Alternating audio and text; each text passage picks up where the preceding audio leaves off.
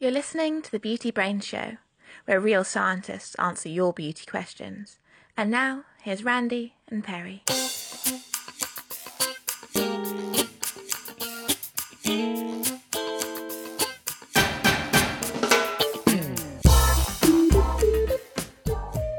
Hello and welcome to the Beauty Brains. I'm your host, Perry Romanowski, and with me as always, Beauty Brains co-founder and originator of the symbiote Spider-Man costume, Randy Schuler. Hey, Randy. Starting off the podcast with a superhero reference. Well done. Hey, actually, I saw there's rumors about them making a Venom movie, so that'd be interesting. Yeah, when I get the check from that, I'll let you know. Indeed. Well, Randy, we've got another great show for you today. If you're tuning in for the first time, this is episode 160. So feel free to go back and listen to all our previous shows before continuing on. Should we wait? Is there that much backstory to catch up on? Wow. Well, anyway, on today's show, we'll be answering a number of beauty questions that were sent in from listeners around the world. We'll be covering whether hair straighteners permanently straighten hair, if you can believe the ingredient labels on anti-aging products, whether titanium dioxide is always a sunscreen, and we'll look at the long-term implications of lip plumpers. But first, a little of that inane chit-chat and that we're so famous for. You have any inane chit-chat to start us off? I'm going to pass today because actually yesterday I had a root canal and I'm a little off my game when it comes to talking. Man. But please chatter away to your heart's content. Well, I thought the audience would want an update on a story we covered earlier in this year. As long as it's not the rat thing. It's Raskolnikov, yeah. Oh, God. No, I'm just... You know what? I'll just talk through my pain if it gets us out of this segment. No, it was just a quick update. People will be happy to know that Raskolnikov, I caught him, and I released him. And I did a whole video on it, so if you want to check out my YouTube channel, at you Joggler. Can't promote your own personal crap on our show. What? People came to know and they came to love Raskolnikov, and now they might be wondering what happened to him. Okay. He's gone, so go ahead and check that out. All right, well, I'll put a link to that in the show notes. I never do look at the show notes. I better check it. Yes. All right, how about we get on to some beauty science news? Randy, why don't you tell us about some smelly beauty products? Well, I actually saw 3 different news stories this week, but they all had something in common, so I thought I would kind of condense them down into one little knowledgeable tidbit. But the theme here is new products that have a rather odd fragrance profile. Oh. So, yeah, the first story I saw was a Japanese spa treatment where they have a pancake-scented hot tub. Now, I know different cultures embrace different scents differently, which is fine, but the idea of, a hot cake hot tub just sounds so sickly sweet to me, I couldn't imagine. But it smells like vanilla and maple syrup, so go figure. So then I saw this new fragrance from the company we've talked about a number of times, and I still don't know how to pronounce their name. Is it Demeter or Demeter? I always go with Demeter. Demeter? Okay, Demeter has a new scent. It's called Kitten Fur, and it smells like the back of a kitten's neck. So it's oddly specific, but the back of a kitten's neck. So I personally am waiting for their wet dog cologne to come out. But you're not much of a cat person, though, right? Not really a cat person. That's fair enough. And then finally, I saw this pizza flavored lip balm. Now, this one comes to us from an Etsy seller named Regina. And she says, it's not just a bland pizza flavor. It's not pizza in name only, because it has robust notes of Italian herbs, tomato, and garlic.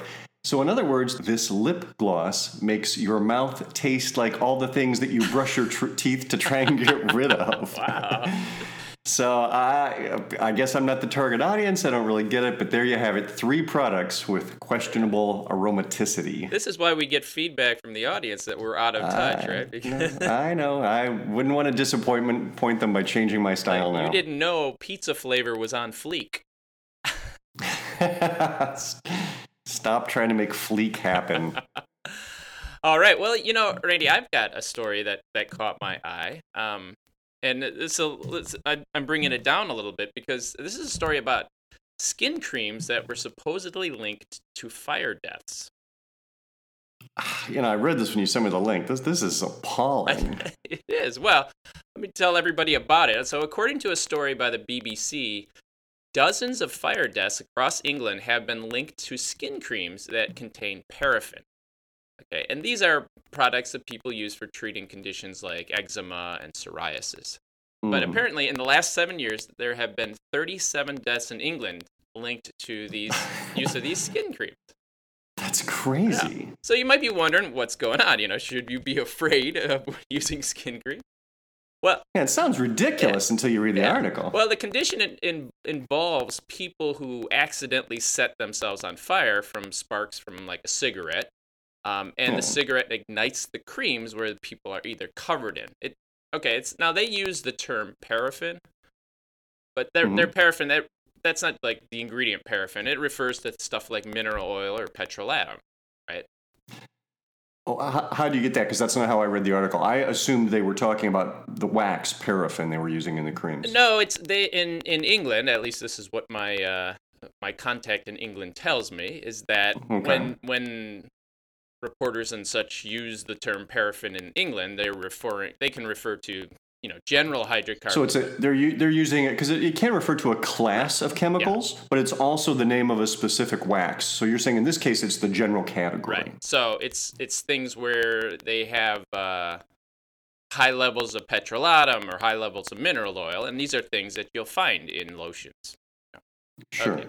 So it seems what happens is that these paraffin-based products, if they're applied in really large quantities, they're not flammable themselves, but they can, if you ignite them, they will burn, sort of like a candle, right? Isn't that what flammable means? If you ignite them, they will burn? They're not spontaneously combustible, yes. But they're flammable. Well, isn't there a difference between, like, if you hold a match on something for a long time and then it'll start to burn, or something where if you get a spark near it, it's going to flame up? Like, isn't there a difference there?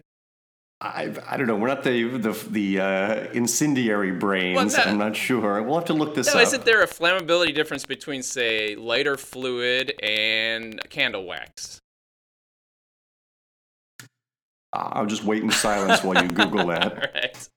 Well, anyway, let's get back to the story. So what happens in a lot of these cases is that the cotton clothes that someone's wearing or the sheets that someone's laying on, they get soaked with these materials. And then then a flame will ignite that wick, essentially, and then that will cause the burning.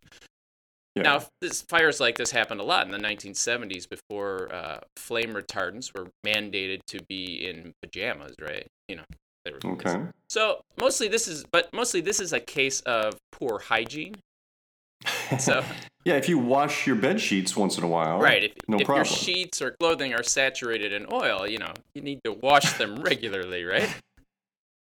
I would, yes. And incidentally, this is not just petroleum-based product problem. The same thing could happen like with vegetable oil. If you're using a vegetable oil-based product and it soaks into your sheets, and then you're smoking, get some sparks on that sheet, that'll lead to just like candles. But anyway, back to the original question: are skin creams causing people to catch on fire? Possibly, but if you exercise good hygiene, you really shouldn't have a problem. And incidentally, this is another good reason that you shouldn't smoke. Yeah, there you go. A horrifying story with some moderately in-depth reporting. All right. How about those beauty questions? Yes, let's move on to our first cosmetic question.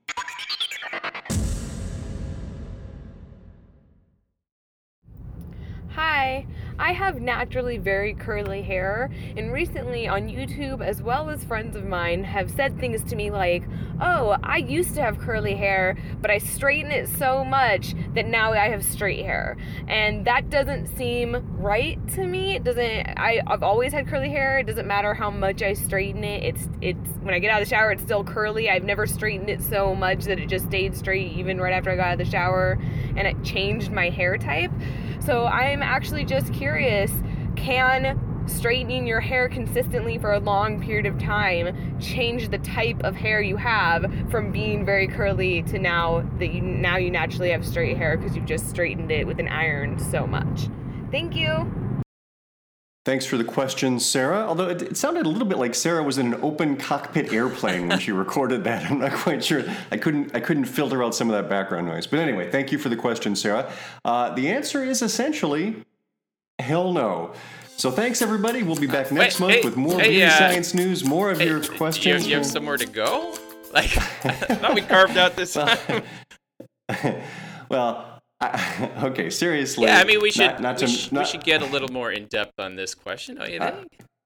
I didn't mean to make fun of Sarah's question, but it's sort of like saying that using hair straightening products long enough will make your hair start to grow out straight. It's sort of like saying bleaching your brown hair blonde for long enough will start your hair to grow out blonde. It doesn't work that way. Because, right, in both these products, you're only treating the hair that's already grown out on the scalp. Yeah. And the chemistry and biology that determines if your hair is curly or straight in this question, that all happens below the scalp. It's an interesting point, although I suspect there are people that do believe that if you color your hair brown enough or blonde enough, it'll eventually turn that way, right? Start to grow blonde. Well, we have not got that question from readers, but or listeners. We should inspect that. We'll take a look at that question maybe at another time. But why don't we take a look at what's this whole thing about hair shape? So, essentially, there are two main factors that control the shape of your hair. One is the shape of the follicle. We've used this analogy before, but you can think of it of the hair as like little tubes of Play-Doh that are squeezed out of the holes in your scalp, right? And if the scalp hole is perfectly round, the hair comes out nice and cylindrical and straight, right? If the shape of that follicle is a little flattened, it's a little more oval, then the hair is going to have this little elliptical shape to it, and that's going to cause it to sort of start to twist and turn. And if it's flat enough, it's going to turn into a curl. If the hole is kidney bean shaped, right, the hair then grows to be really kinky, like African American hair, for example. Mm-hmm. And there's really nothing you can do about it that's going to change the shape of that follicle. So whatever shape your hair comes out, once it comes out, that's the shape it's going to be. Now that may change as you age with hormonal changes, but anything you're just applying topically to your head is not going to change that follicular opening. Hair shape is decided underneath your hair, right? Correct. So the other factor that helps determine that shape is the protein composition of the cortex of the hair. Now, remember the cortex is the core of your hair, the inside piece that's filled up with these protein bundles. That gives the hair its strength. And these protein bundles are grouped into two different regions. And one is called the orthocortex, and the other is called the paracortex. That used to be my full name, paracortex. Cortex. That's like Perry. Yeah, I'm cutting that out. So these two different regions absorb water differently. So the protein interacts differently with moisture, and this differential absorption causes one protein region to swell more than the other. And as you get that swelling, it sort of pulls or twists the hair to one side and makes the hair curl, essentially. So that's why hair gets curlier in high humidity. I don't know if you remember, but we used to have a little demo in the lab we would do for this, where we would take two different sponge materials and cut them up and glue them together to make one sponge made of two different things. Right. And then that piece would be straight. But as soon as you would drop that in water, the two different sponge pieces would absorb water differently, and it would twist up into a curl because of that differential absorption. I do remember that. We had some good demos, huh? We did have some good demos, yeah. So the chemistry and biology involved with these factors takes place deep in the hair follicle, and that's buried beneath the scalp, right? Now, once the hair is extruded from the follicle and it pokes out through the scalp, that's where you can see it. The shape of it is essentially set. Nothing that straightening products do to the dead hair on top of your head really affects what's going on underneath the skin. Right. They don't affect the living, growing cells. They're only affecting the cells after they've dried out and died, which is the hair that you see on top of your head. So what these straightening products do is that they modify the molecular bonds inside the hair to change the shape from curly to straight, or vice versa for that matter. So there are temporary straightening products that modify the hydrogen bonds, and these are the very weak bonds. So as soon as your hair gets wet, these hydrogen bonds will reset and your hair would revert to being curly again. They don't last very long. Temporary treatments include heat processing as well, like flat ironing.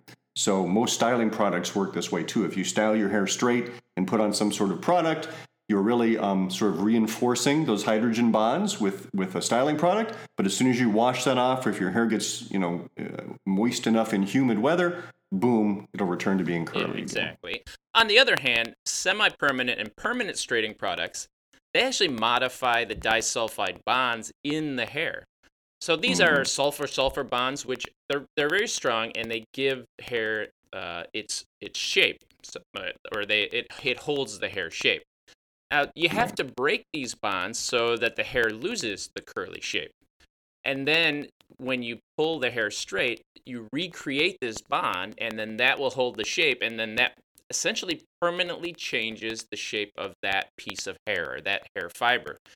These disulfide bonds are really hard to break and reform, but once you've straightened the hair that way, that's just a permanent change. They're going to stay straight for a long time. Right. So these long-lasting straighteners use technology that's similar to permanent waves or relaxers. It's that kind of chemistry.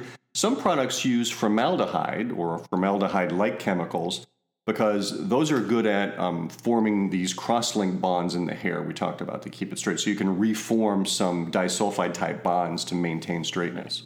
You should be aware of the trade-off involved in using these products, though. The longer lasting the straightening effect, the more damaging it's going to be to your hair. That's because not all the bonds are reformed once they're broken. So you have to chemically degrade the hair and then reform bonds, and then you're not going to reform them in a perfect way, so the hair is a little weaker. So essentially, permanent straightening weakens the hair, and it makes it more easy to break the hair, or the hair becomes more breakable. Yeah, and that's generally true of any chemical processing. If you color treat and bleach your hair, some damage goes along with that. So to get that benefit, it may be worth it to you to accept that trade-off, but just be aware that the more longer-lasting straighteners certainly do hurt your hair to some extent. I did just learn something about curly hair I thought was interesting. I saw a study from mechanical engineers at Purdue University, and they used an infrared microscope to study how hair reacts to heat. And they found that curly hair loses heat faster than straight hair. And that's because the shape and the surface area of hair determine how fast the heat dissipates. So straight hair holds on to heat for a longer time. Interesting. And they said this research is important because it could help consumers predict how much damage they're doing to their hair during heat styling, which could lead to the development of new styling products that are designed to work better on curly hair. So I'll be curious to see if this research does actually find its way into some formulators' hands where they could do something with it. But I was not aware of that. That's interesting though. That explains why polar bears don't have curly hair. Ooh, right? That's interesting. Because if curly hair would make you warmer, which you lose heat faster. Genetically speaking, you'd want to have straight hair. I've always wondered why Arctic animals don't have curly hair. And what about kitten fur? All right, so anyway, Sarah, hopefully that answers your question. No matter how long you use these hair straightening products, your hair will not begin to grow out straight one day. Yeah, and that's good news for hairdressers all around the country. It's a good job, security. You gotta keep coming back. All right, how about this question about an anti-aging ingredient list? All right. PMA asks, can I believe SkinCeuticals AGE interrupter when it says it contains 4% of blueberry and 30% of proxylane?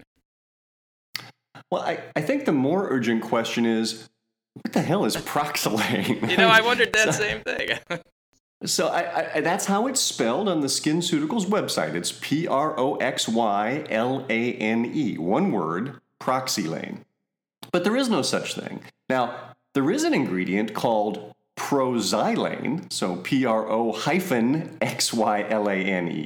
and xylane is a type of sugar, so proxylane makes sense. By the way, that's also that's just the trademark name for an ingredient called hydroxypropyl tetrahydropyranotriol. Thank you for giving yourself that one. Usually you give me the tough words. I should have made you pronounce that, but hence we use the easier to pronounce trade name, proxylane. But, in terms of label believability, the fact that they couldn't even spell the name of one of their key ingredients correctly, that's one strike against them right there. That is a little scary. All right. But there's more. All right, well, let's look at some of these claims. So, I'm just going to read off some of the claims right off the spotlight. Here it says, reduces the appearance of skin creeping and thinning. Visibly improves the appearance of fine lines, wrinkles, and skin texture. Restores water and nutrients to improve the look of skin firmness. Comforts dry, aging skin. Paraben, alcohol, and dye-free. These are pretty generic claims.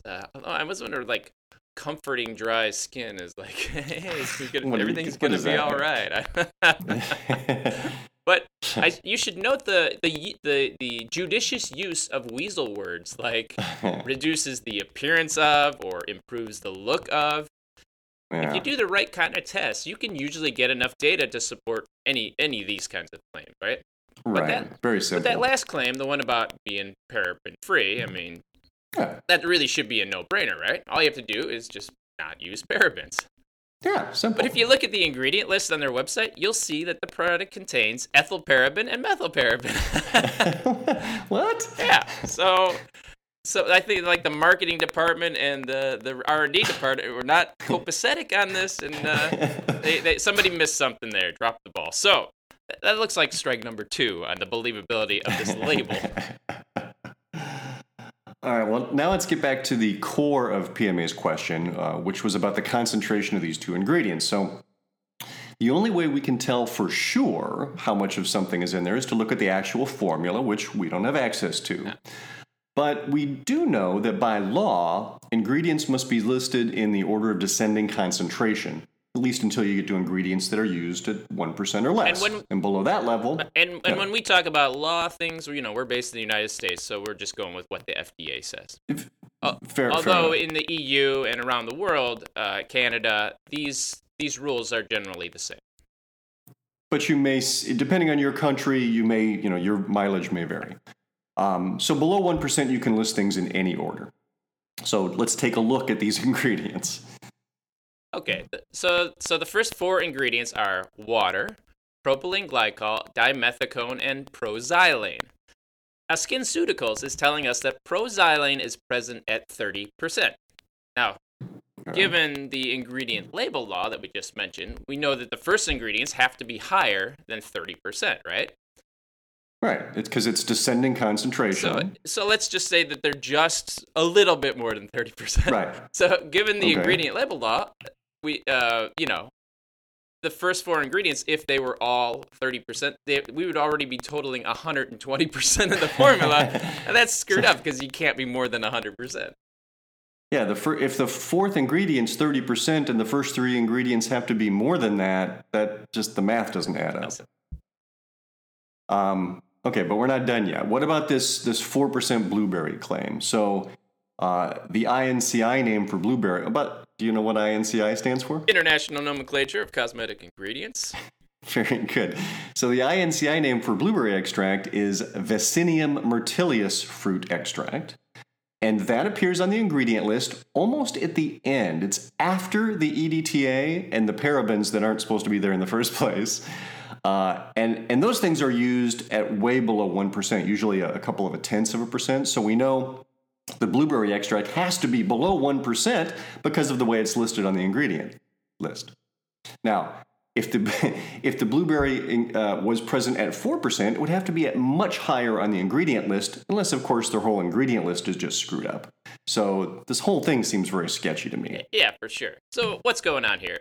Now, the wording on their website says that the key ingredients are 4% blueberry extract and 30% proxylane, or proxylane, as they Proxylane. Now, I wonder if it is possible that they're referring to the concentration at which the ingredients are supplied to them, which those numbers sound about right.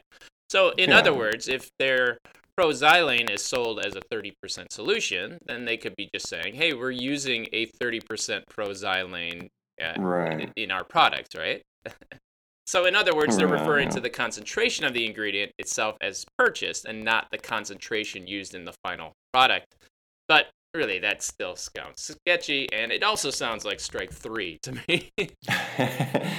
Yeah, so to answer her question, in terms of ingredient list credibility, this product is just a hot mess. I don't know if they have completely screwed up the way the list was, put together, or if they're misleading on their claims. I don't know what's wrong here, but you can't believe what they're telling you. It doesn't just add up. Now, what makes even less sense to me is when you look at who owns SkinCeuticals. This is a L'Oreal company. Really?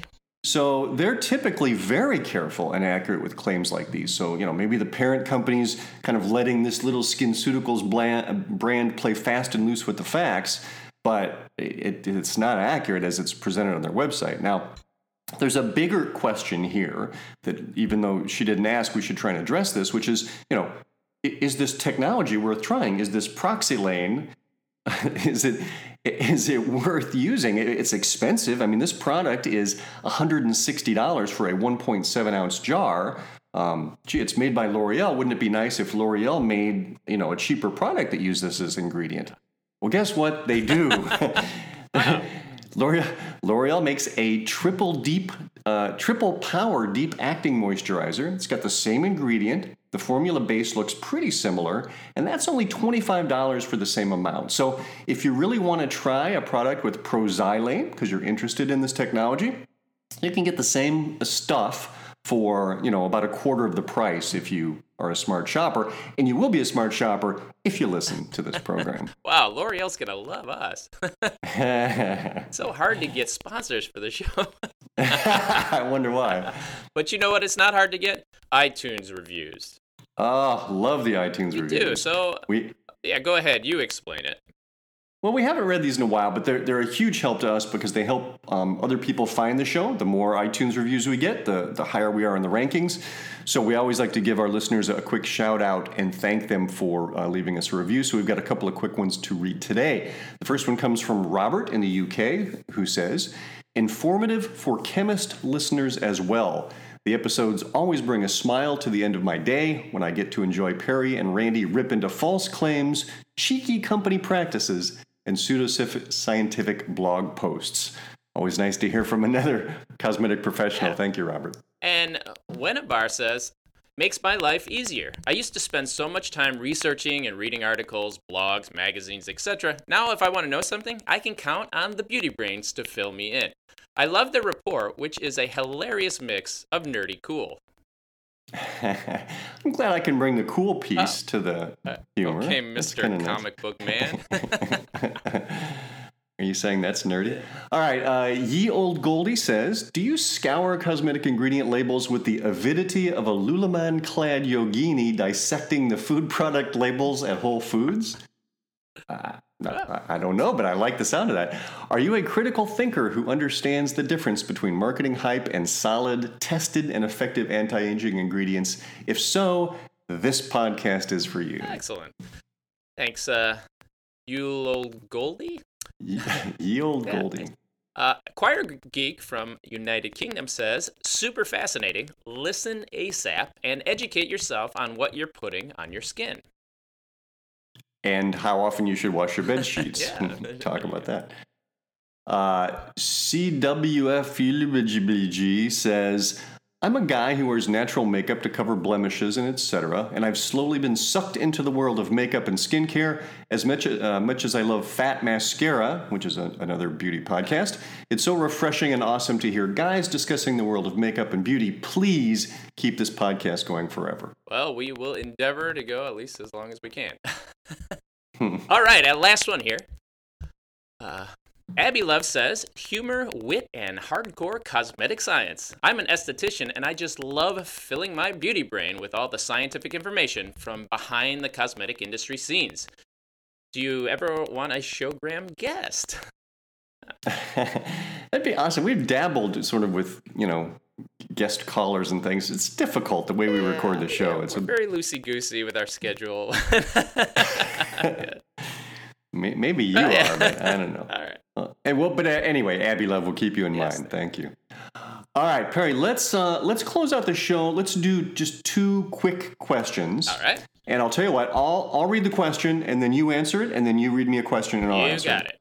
All right. Okay. Here we go. Here's your question. This comes to us from our forum. Remember, we have the Beauty Brains forum on our website, and it says, "Hi all, just wondering if all skincare or makeup products that contain titanium dioxide provide some amount of sun protection, even though an SPF is not listed on the bottle. I see it listed in some of my moisturizers and serums, for example, Olay Eyes Lifting Serum." Well, that's an easy one. Titanium dioxide, turns out, is not just a sunscreen. It's also used to whiten a formula or to make it more opaque. It's a covering pigment, essentially. And I think that's the case in the Olay product that you mentioned. Based on where it appears on the ingredient list, there wouldn't be enough in there to be a functional sunscreen. And in this case, it's at the bottom, so it's 1%. It's less than 1%. So it's not a sunscreen, which, when used as a sunscreen, this ingredient can go up to 20%. Yeah, it takes quite a bit. Just one other thing to add here is that, this product may have some SPF effect because of the titanium dioxide, but Olay didn't go through and do the SPF testing, so they're not going to make that claim. Right. But I certainly wouldn't rely on this for SPF. No. All right. Here's a question for you, Randy, from Angela C. Asks, just wondering if there are any long-term effects to using lip-plumping glosses. My favorite is by Soap and Glory, a product called Sexy Mother Pucker. I'm sorry, what's the name again? Sexy Mother Pucker. Okay. About a minute after application, the tingly stops, and it's a nice long-wearing gloss that isn't overly goopy. My question is there a downside to using these products? Will using this daily prematurely age the skin on my lips or cause fine lines to appear sooner? Okay, good question, Angela. As you may or may not know, lip plumping products work by using an irritant to stimulate the nerves in your lips, and that's what causes that tingly feeling. That irritation effect may stimulate histidine release, which could give you some temporary swelling.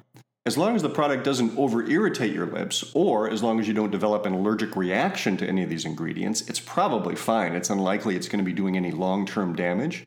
But the thing you have to watch out for is that if you're applying this kind of product to your lips frequently, it can leave your lips very dry and chapped.